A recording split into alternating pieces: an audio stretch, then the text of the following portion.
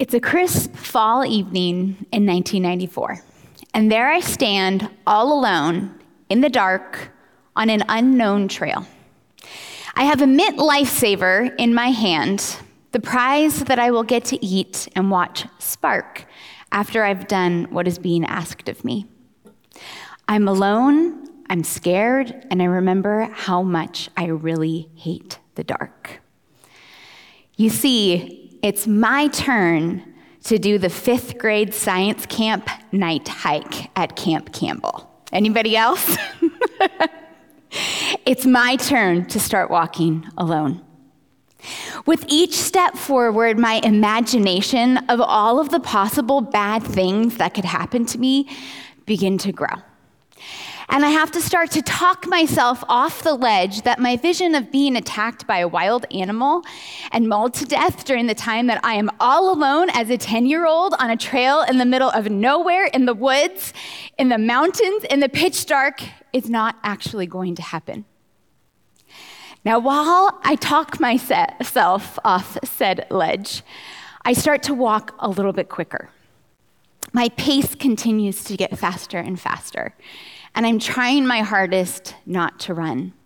Because they told us before this all started that running could be dangerous. To which I thought, well, then why are you making a bunch of 5th graders walk alone in the dark if it's so dangerous? But as I walked, all I could think about was the counselor who would be waiting at the end of the trail with a light. And all I wanted to do was find that light. With each step, I knew I was getting closer to this light. And the second I finally saw that dim little glimmer of light, my worries and my anxiousness began to subside. There is something really comforting about the light, something safe and freeing.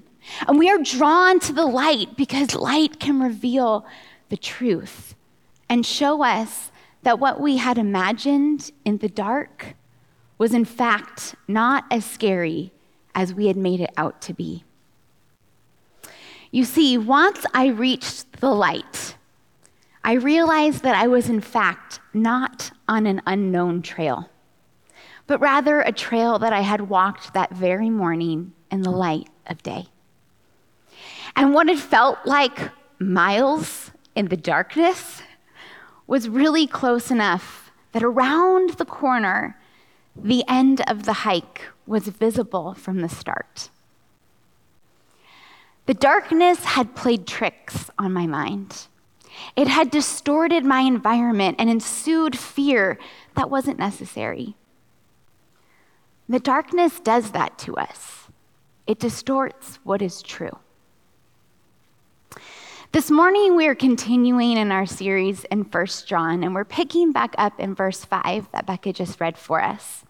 But before we jump in at verse 5, let's remind ourselves of where we left off last week. Tim started our series in 1 John last Sunday and walked us through the first 4 verses of chapter 1 and pointed out that John is testifying to what he had seen and experienced, because he knew the truth that Jesus was what those who were lost needed. Jesus was the antidote for a dying world wandering in the dark. 1 John 1:1 says, "That which was from the beginning, which we have heard, which we have seen with our eyes, which we have looked at and our hands have touched, this we proclaim concerning the word of life." John is proclaiming the truth that Jesus was, is, and always will be. That he was from the beginning, that he came to earth, which John had seen with his own eyes to save his creation from their sins. And he is the word of life.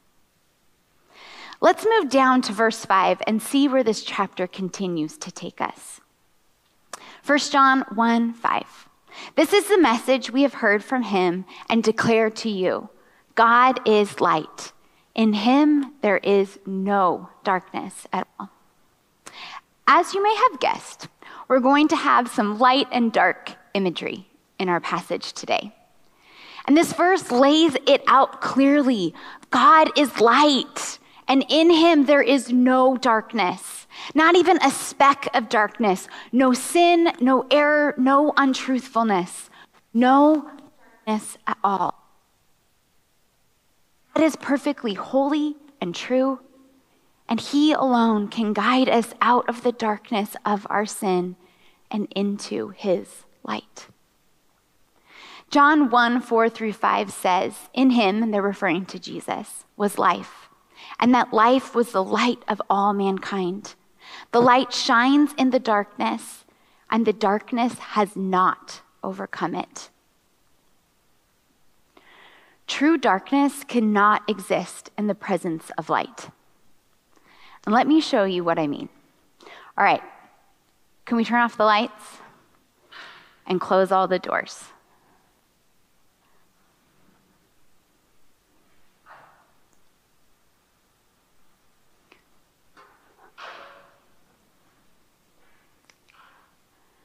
While the room just got a lot darker, the light from the sun outside has still overpowered the dark.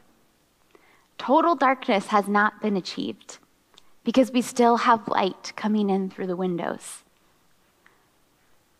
Where there is light, it overcomes the darkness. Okay, we can turn everything back on. Thank you. Light represents all that is good, pure, holy, true, and reliable. And darkness represents all that is sinful, evil, and a lie. They are polar opposites, and the light should be what we are drawn to, but oftentimes we want to hide in the darkness.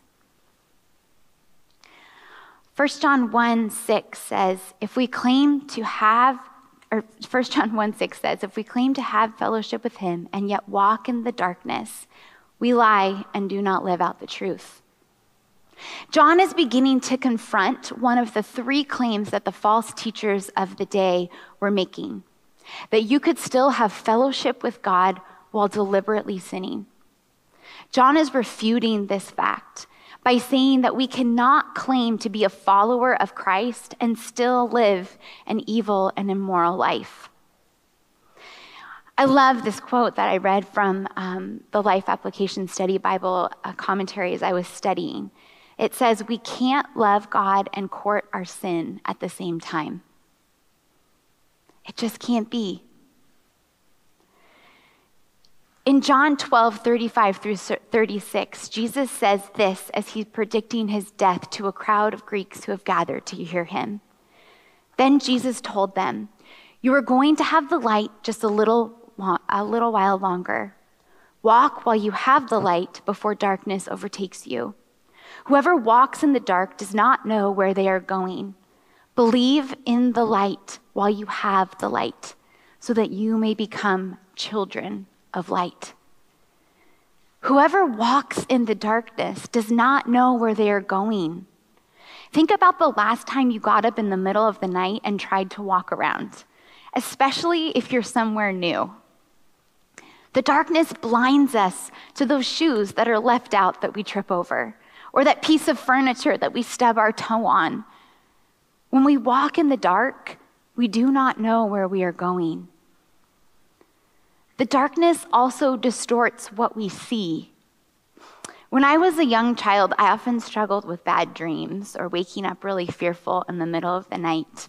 And there was one night in particular that I remember I had gone into my parents' room, woken them up, probably with the creepy, tap, tap, tap. If you have kids, you know what I'm talking about. Mom, Dad. And woken them up and asked if I could sleep on their floor because I was scared. So I got myself settled on the floor of what normally felt like a really safe place. But my fear kept building. And as I stared into the darkness, all I could see, or what I thought all I could see, was the outline of a person standing past the foot of my parents' bed. I panicked and woke my dad up in a moment of sheer terror, probably giving him a heart attack almost, and said, there's someone in the room. To which he asked in a sleepy haze, wait, what, where? And I pointed to what I thought was this person.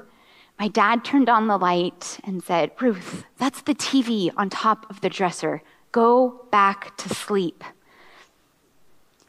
The darkness had distorted the small TV in my parents' bedroom that sat atop a tall dresser and made me think that I was seeing the outline of a person. And I needed the light to reveal the truth of what actually stood before me.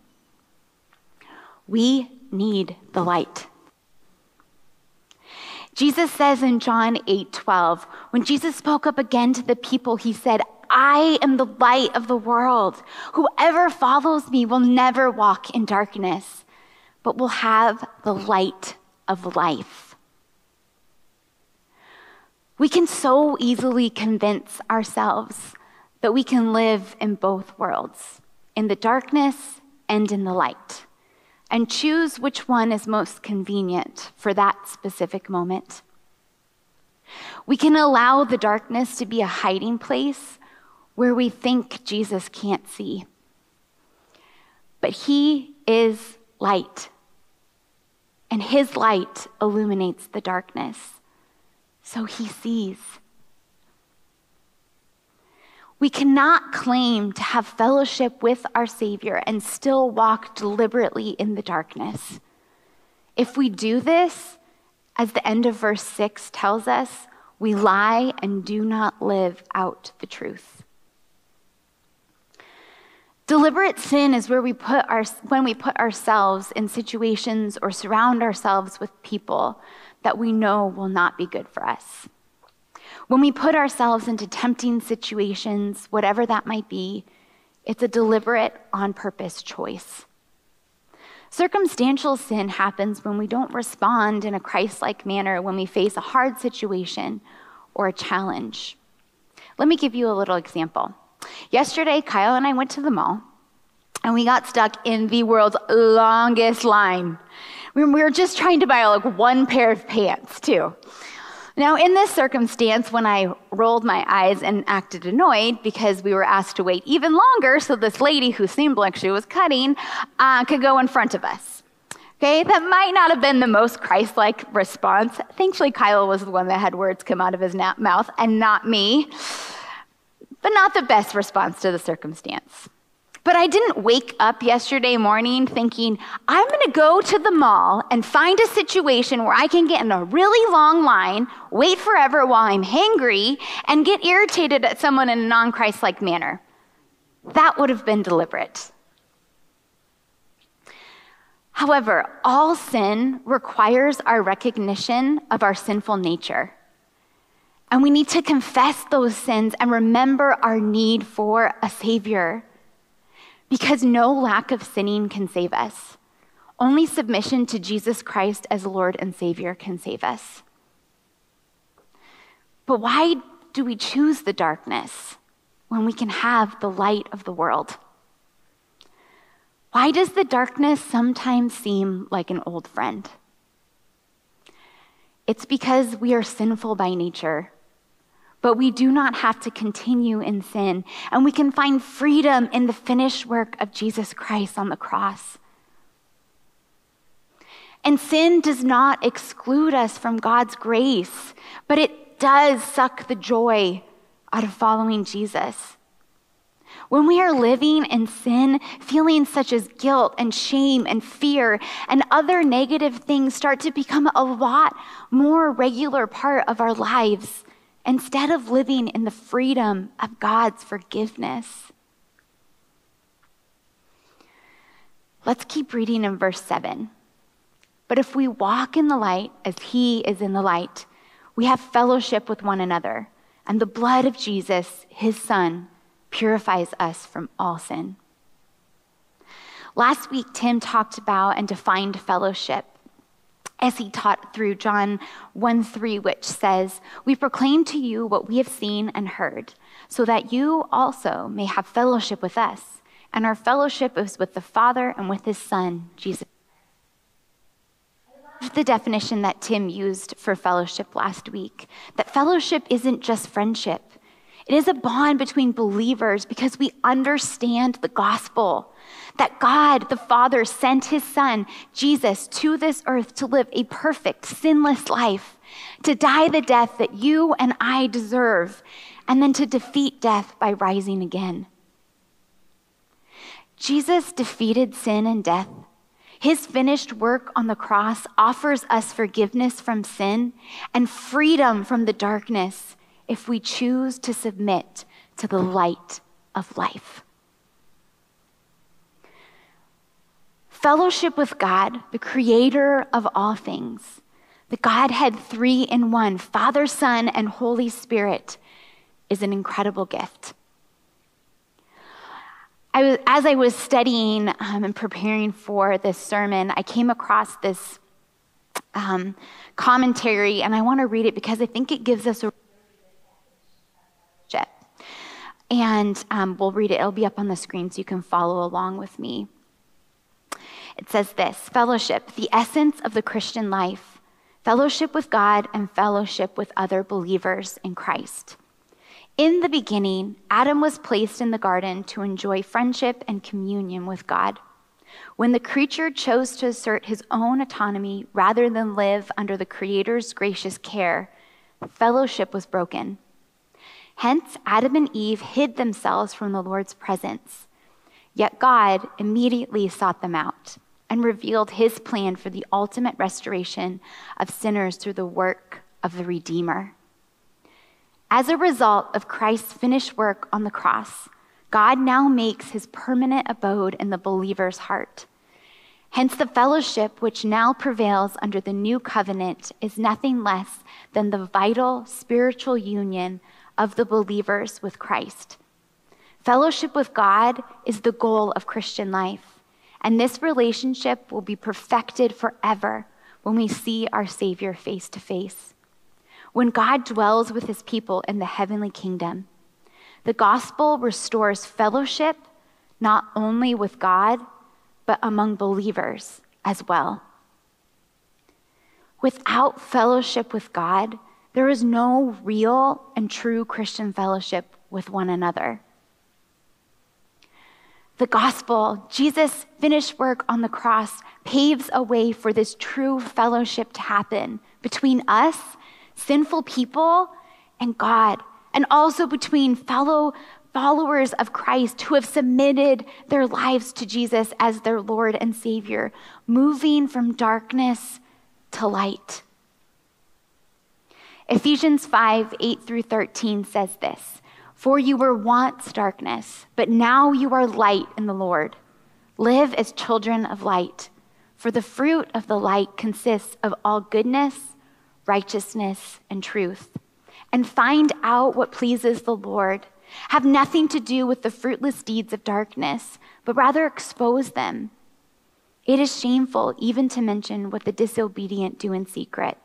But everything exposed by the light becomes visible, and everything that is illuminated becomes a light."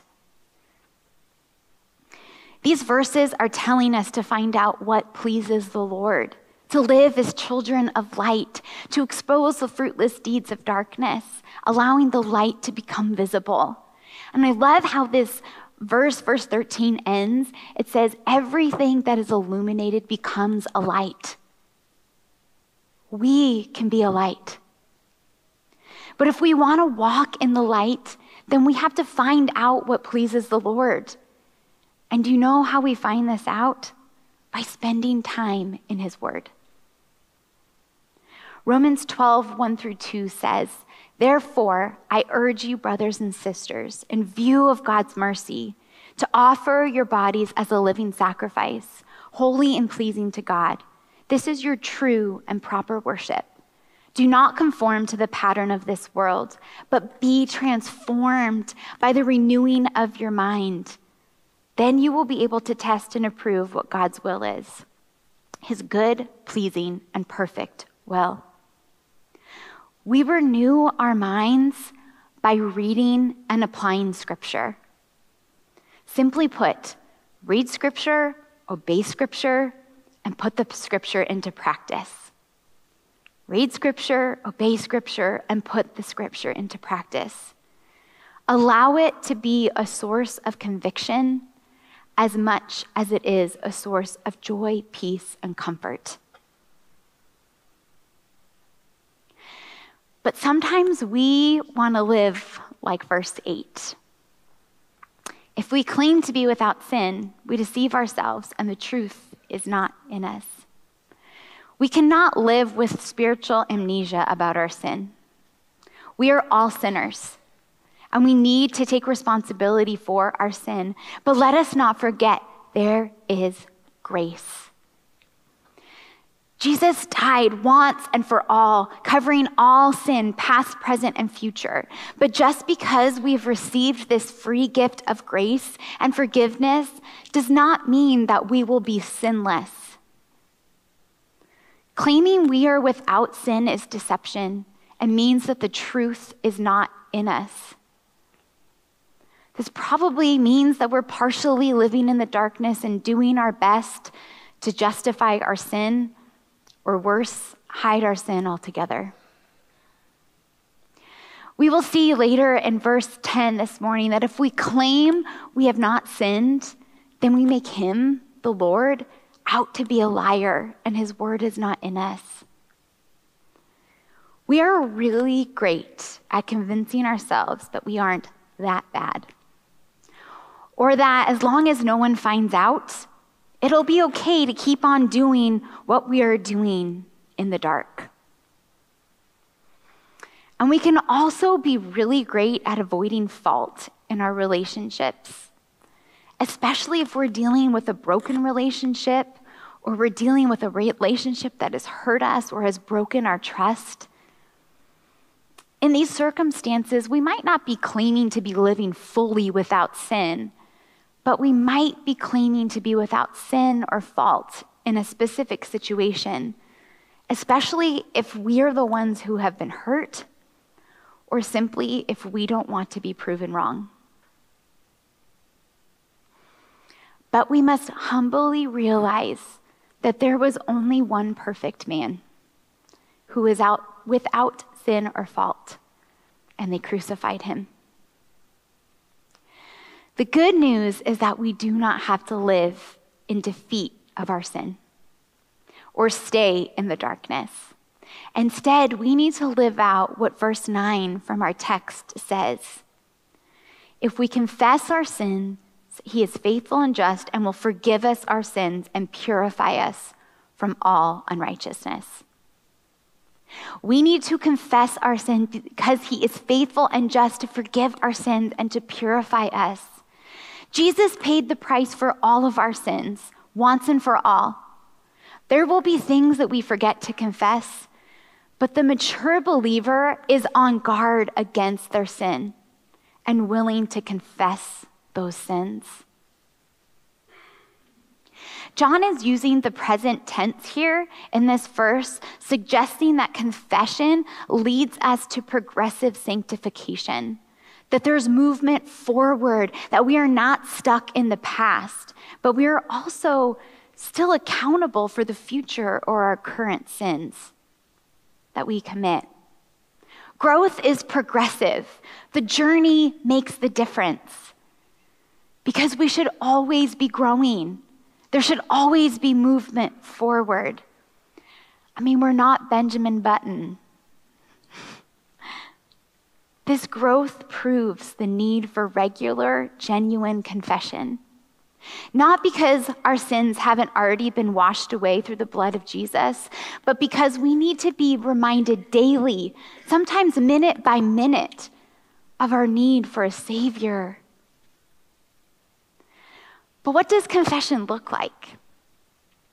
I think sometimes it can just be you sitting in the quiet, sitting still before the Lord, asking that he would reveal to you your sin, that you would feel conviction over the things that you are doing in your life that are not honoring him, that he would help reveal to you maybe areas of your life and areas of sin that you've been blind to, and ask for his forgiveness. Sometimes it's that quick, oh, Lord, I really shouldn't have done that. I'm sorry. And other times, it's important for us to pull trusted people in, to admit the things that we are doing, to confess those things to a trusted friend, family member, or mentor. And in doing that, to ask for accountability. The most important thing is confession to our Lord. While humans can offer us forgiveness for the ways that we've acted or help hold us accountable, ultimately it is the Lord who offers us true forgiveness and sanctification. But we have the beauty of community and fellowship with other believers that can help hold us accountable and ask us those hard questions that we need to be asked, that sometimes we don't even want to ask ourselves. Jesus' finished work on the cross, his sacrificial death on our behalf, and the fact that he defeated death by rising again, made it so that all types of sin, all unrighteousness, as we just read, is forgivable. There are two types of sin: the things that we know we should not do, and not doing the things that we know we should do. Not doing something we know we should do is as much of an act of disobedience as doing something we know we should not do. And these actions can not only hurt our relationship with the Lord, but also our relationship with others in our lives. We are not perfect. We are sinful. Therefore, we are going to mess up. But that doesn't mean we don't have to own up to these actions. If we never take responsibility, we will constantly be in broken relationship with God and with others. The act of genuinely asking for forgiveness or confessing our wrongdoings can bring about restoration. We confess our sin out of love and respect for the person that we've hurt. This willingness to confess needs to be extended beyond our human relationships to the most important relationship, the one with our Creator, with our God. Sin breaks our fellowship with God. But as we just read in verse 9, if we confess our sins, he is faithful and just and will forgive us our sins and purify us from all unrighteousness. What an incredible gift. Confession is important because we don't want to be what verse 10 says we will be if we claim to be without sin. If we claim we have not sinned, we make him out to be a liar, and his word is not in us. We don't want to make the Lord out to be a liar. If we have no sin, then what did Jesus die for? John 3:16-21 explains exactly what Jesus died for. Well, I'm sure many of us know the very first verse that I'm about to read. I want to encourage you to focus on the ones that come behind it and follow it, because it really brings this beautiful picture of the incredible gift of Jesus' sacrifice on our behalf. For God so loved the world that he gave his one and only Son, that whoever believes in him shall not perish but have eternal life. For God did not send his Son into the world to condemn the world, but to save the world through him. Whoever believes in him is not condemned, but whoever does not believe stands condemned already because they have not believed in the name of God's one and only Son. This is the verdict. Light has come into the world, but people loved darkness instead of light because their deeds were evil. Everyone who does evil hates the light and will not come into the light for fear that their deeds will be exposed. But whoever lives by the truth comes into the light, so that it may be seen plainly that what they have done has been done in the sight of God. Jesus came to save us, to take our rightful place and provide a way for us to have true fellowship with God the Father. His sacrificial death on our behalf, his finished work on the cross, saves us from all unrighteousness. This work of paving a way for salvation is done, but the Lord's transforming work in our lives is not over. The gospel is the redemptive work of the Lord that we could never do, but instead God did on our behalf. We never graduate from the gospel and the sanctifying work of Jesus Christ, but we must recognize our sin for what it is, the thing that pulls us back into the darkness, breaking our fellowship with God. But there is hope. There is forgiveness, and confession offers us an opportunity to restore that fellowship with the Lord.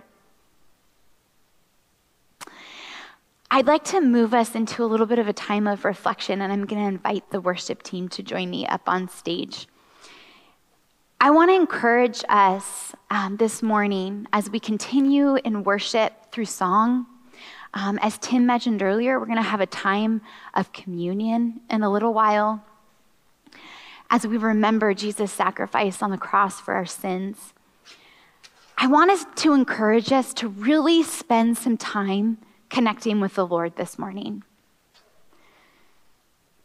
I'm going to read a psalm in a minute, and if you want to sit and close your eyes and reflect on it, I encourage you to do so.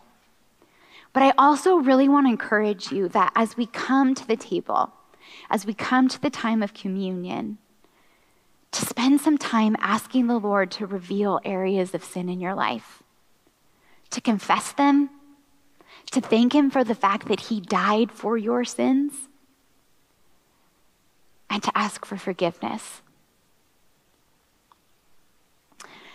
What if we all had the same heart that we see reflected in the words of David after he's committed adultery with Bathsheba? He writes in Psalms 51, and we just see his heart for a willingness to be restored. And it says this: "Have mercy on me, O God, according to your unfailing love. According to your great compassion, blot out my transgressions. Wash away all my iniquity and cleanse me from my sin. For I know my transgressions, and my sin is always before me. Against you, you only have I sinned and done what is evil in your sight. So you are right in your verdict and justified when you judge. Surely I was sinful at birth, sinful from the time my mother conceived me. Yet you desired faithfulness even in the womb. You taught me wisdom in that secret place. Cleanse me with hyssop, and I will be clean. Wash me, and I will be whiter than snow. Let me hear joy and gladness. Let the bones you have crushed rejoice. Hide your face from my sins and blot out all of my iniquity.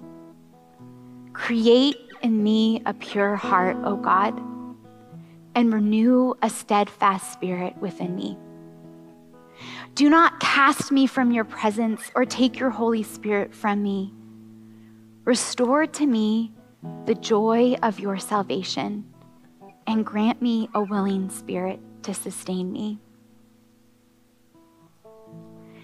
May we be people who truly desire the joy of our salvation and the humble gratitude of freedom from sin that can be found in the finished and done work of Jesus Christ on our behalf.